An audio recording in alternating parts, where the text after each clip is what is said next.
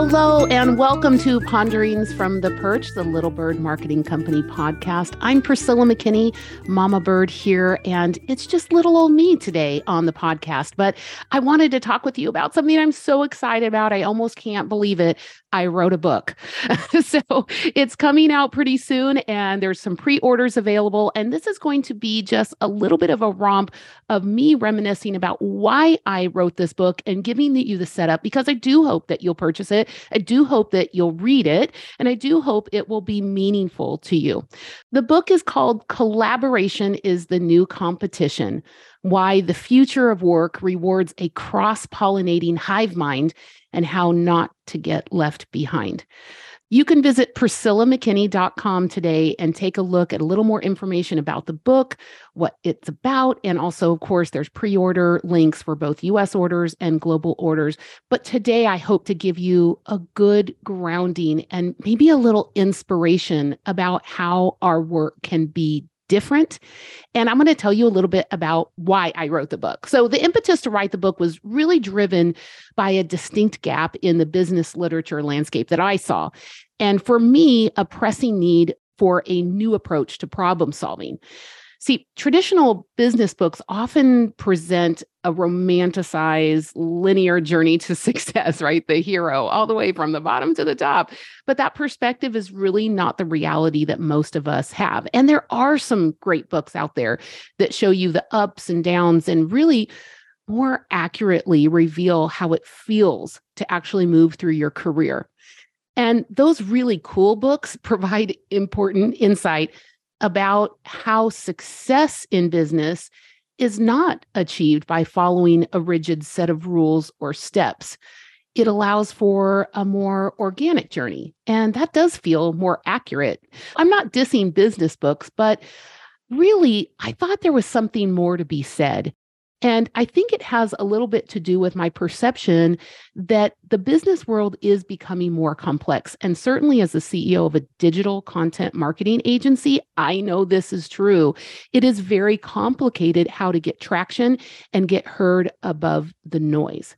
But if the key to thriving in a complex business environment is not formulaic, then it's also not singular, right?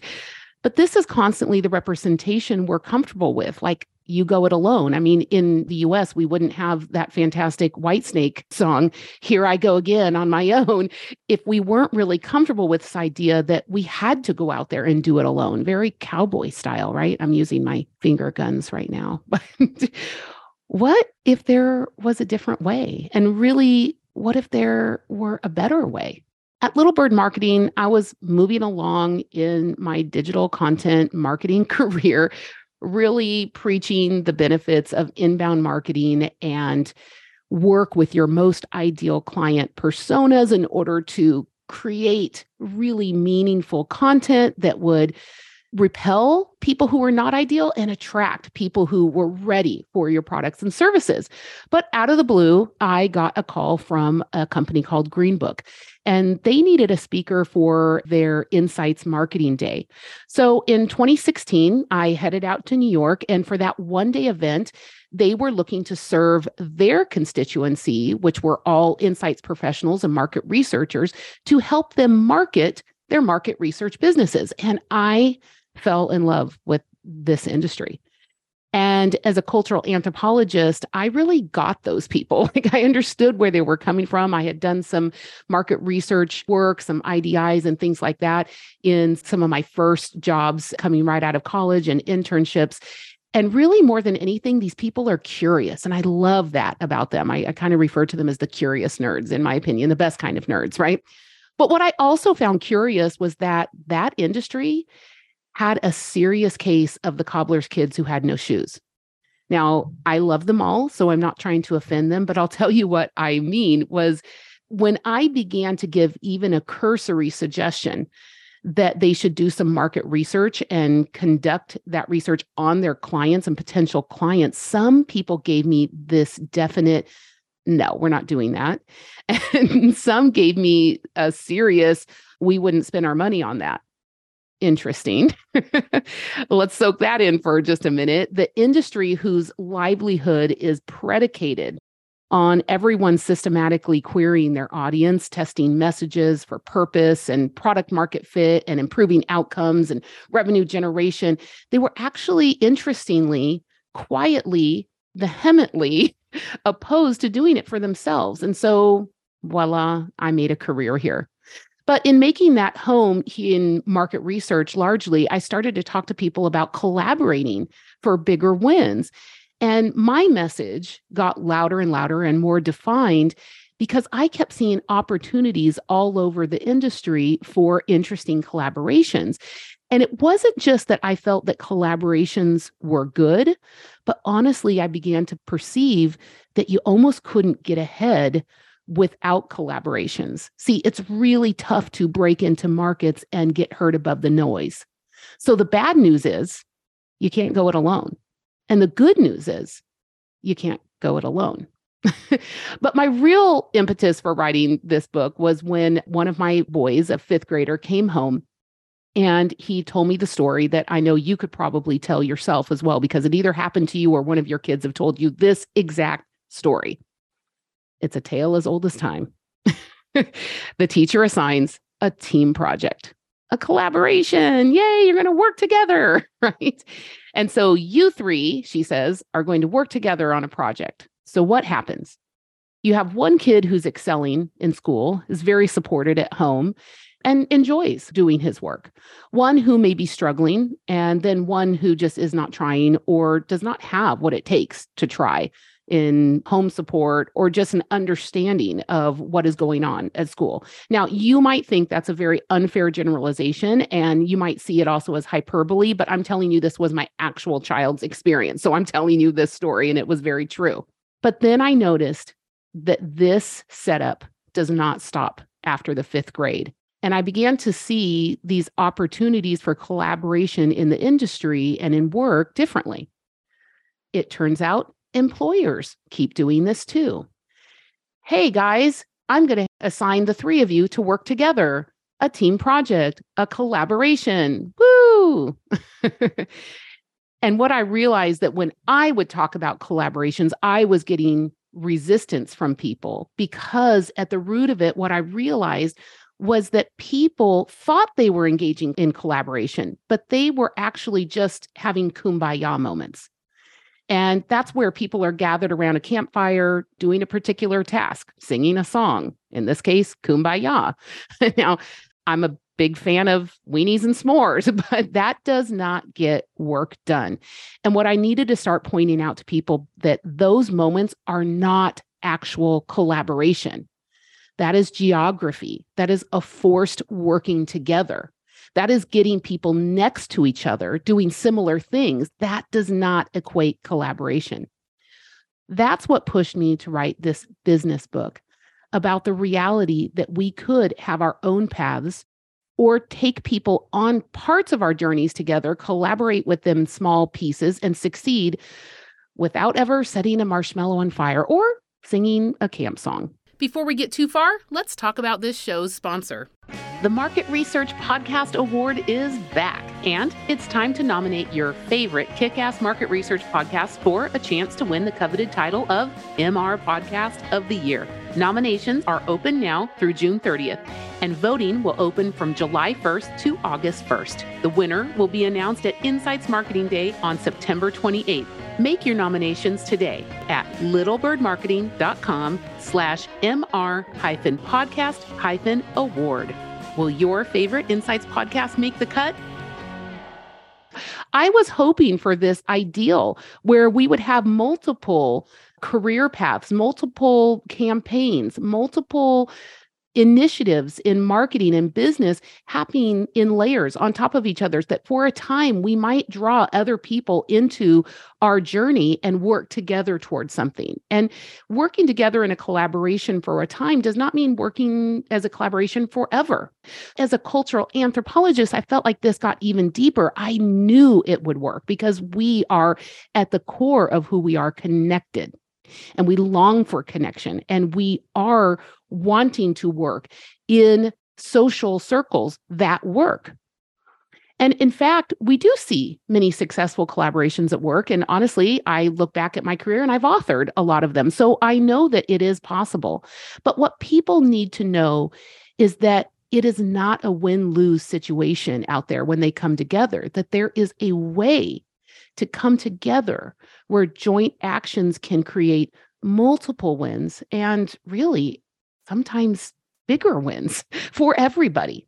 What I want to do is just give you my framework, my idea about what I found, what really collaboration is. What is true collaboration? What kinds of things need to be in place in order for collaboration to really happen? So, in my findings, the framework consists of three things. Number one, you have to have something to lose and something to gain. Everybody involved has to have something to lose and something to gain. Let's take that simple example of the fifth grade science project. The kid who already has an A in class and produces A quality work has nothing to gain and only something to lose. Now, you could argue, hey, Priscilla, the experience of working with others, hearing new ideas, this is something that he could gain. And I'm all for that, but that's not how the reward system is set up in school.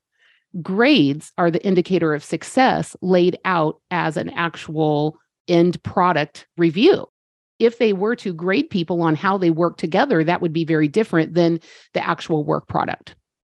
Having to shoulder the majority of the work by yourself and then ending up getting a B because you tried to work with others is kind of cold comfort to the A student. Now, the C student has something to gain, but not really much to lose. And in fact, they're kind of uniquely poised to be just fine either way, just based on the law of averages. But the failing student has nothing to lose and only upside. I come back to my point. In order for collaboration to take place, everyone involved has to have something to lose and something to gain. The second part of my findings of what is needed for collaboration is that the people involved must be willing to show their cards. They must be willing to reveal their agendas. Now, I'm not talking about revealing trade secrets because I do believe that even competitors can come together and collaborate successfully. And I've authored those types of initiatives many times. You have to understand showing your cards and revealing your agenda doesn't have to do with giving up your company's IP, right? In order to reveal agendas, we also have to get okay with wanting something. And I have to tell you, our society often forces this strange politeness that completely derails collaboration. We're often taught to hide our agenda at work, at play, with friends, with family even. Is this resonating with you? But for collaboration to work, for multiple wins, for multiple people, we have to actually get okay with wanting something. And you would think that in polite society, we could understand this, but it wouldn't translate in business. We all should really be clear with what our goals are and communicate them. When agendas are hidden, collaboration opportunities are really lost. Now, networking is one of the most fundamental business connection points, and I see it over and over again, how much subterfuge is going on during networking. People act like they came to a networking group for, I don't know, the health benefits or something. I don't know about you, but when I go to a business cocktail party, I'm there for business. Now, of course, I'm going to go about it in a way that is very socially acceptable, but I'm also not going to hide my agenda. When we're talking to people in a business setting, we have to get comfortable with asking people what they need, what would be the next logical win for them in their career, in their business, in their sales drive, whatever it is. And we have to get okay with expressing ours. Otherwise, we never can come together and see a possibility for collaboration. So my point number 2 is that you have to be willing to show your cards, and that requires you being okay with expressing that you want something out of a connection. The third thing that is needed for collaboration to be successful is that everyone involved has to have a desire to win, period. A desire to win for yourself and for others. You may think that this should go without saying, but honestly, think about it. You have been involved in so many quote unquote collaborations with people who were just filling a seat. A very common manifestation of this is a board member who just needed something on their resume, and they have absolutely no intention of doing the work. Anyone here serve on one of those boards? Maybe it's just me. But often we are participating in what is supposed to be a collaboration, which in my opinion is not a collaboration, and the other party does not have a strong desire to win. It will never work. If you agree to this framework of those 3 requirements, you are ready to collaborate and you are ready for this book. But let me just tell you, when you get started, it's not all smooth sailing. Now, I'm a sailor. That's my happy place on our sailboat. And I love the adventure. I love the journey. But sometimes storms come up. Sometimes you see them coming from a distance. Other times they are totally out of the blue. But regardless, the seas get rough. And I don't believe that there's a prescribed thing that must be done. But sometimes the wisest thing you can do is to cast an anchor in the safest place you can find so that you get a moment to safely chart a new course forward. And so what I offer in my book is 7 different anchors you might be able to cast. They're just practical tools that help you navigate sometimes the turbulent waters of the actual problem you're trying to solve and get you back on track for collaboration. Now, just a quick word about anchors. You do not have a situation where it's one size fits all, right? You might have a sandy bottom, a rocky bottom, a muddy bottom. And so there are different anchors for different places around the world. Likewise, each one of the anchors I offer does not help in every situation. Instead, I'm giving you a set of tools. These anchors are those practical tools to say, hey, we need to get back on course. Maybe if I throw this one, we'll find purchase. We'll be able to hold for a minute and we'll be able to get back on course. So I hope that's a great preface to my book. I would love for you to check it out and learn what are these anchors that can help me bring people together successfully, not just to collaborate for the sake of collaboration, but to collaborate for really great wins, for exponential success.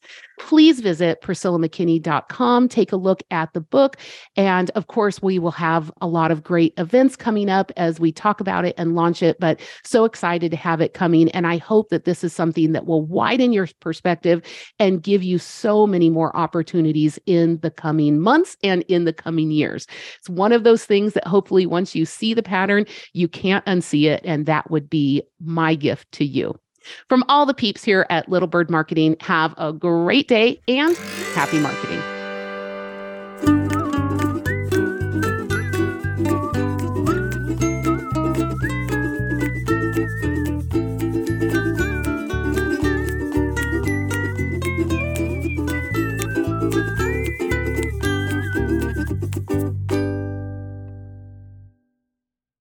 This podcast is a part of the C-Suite Radio Network. For more top business podcasts, visit c-suiteradio.com.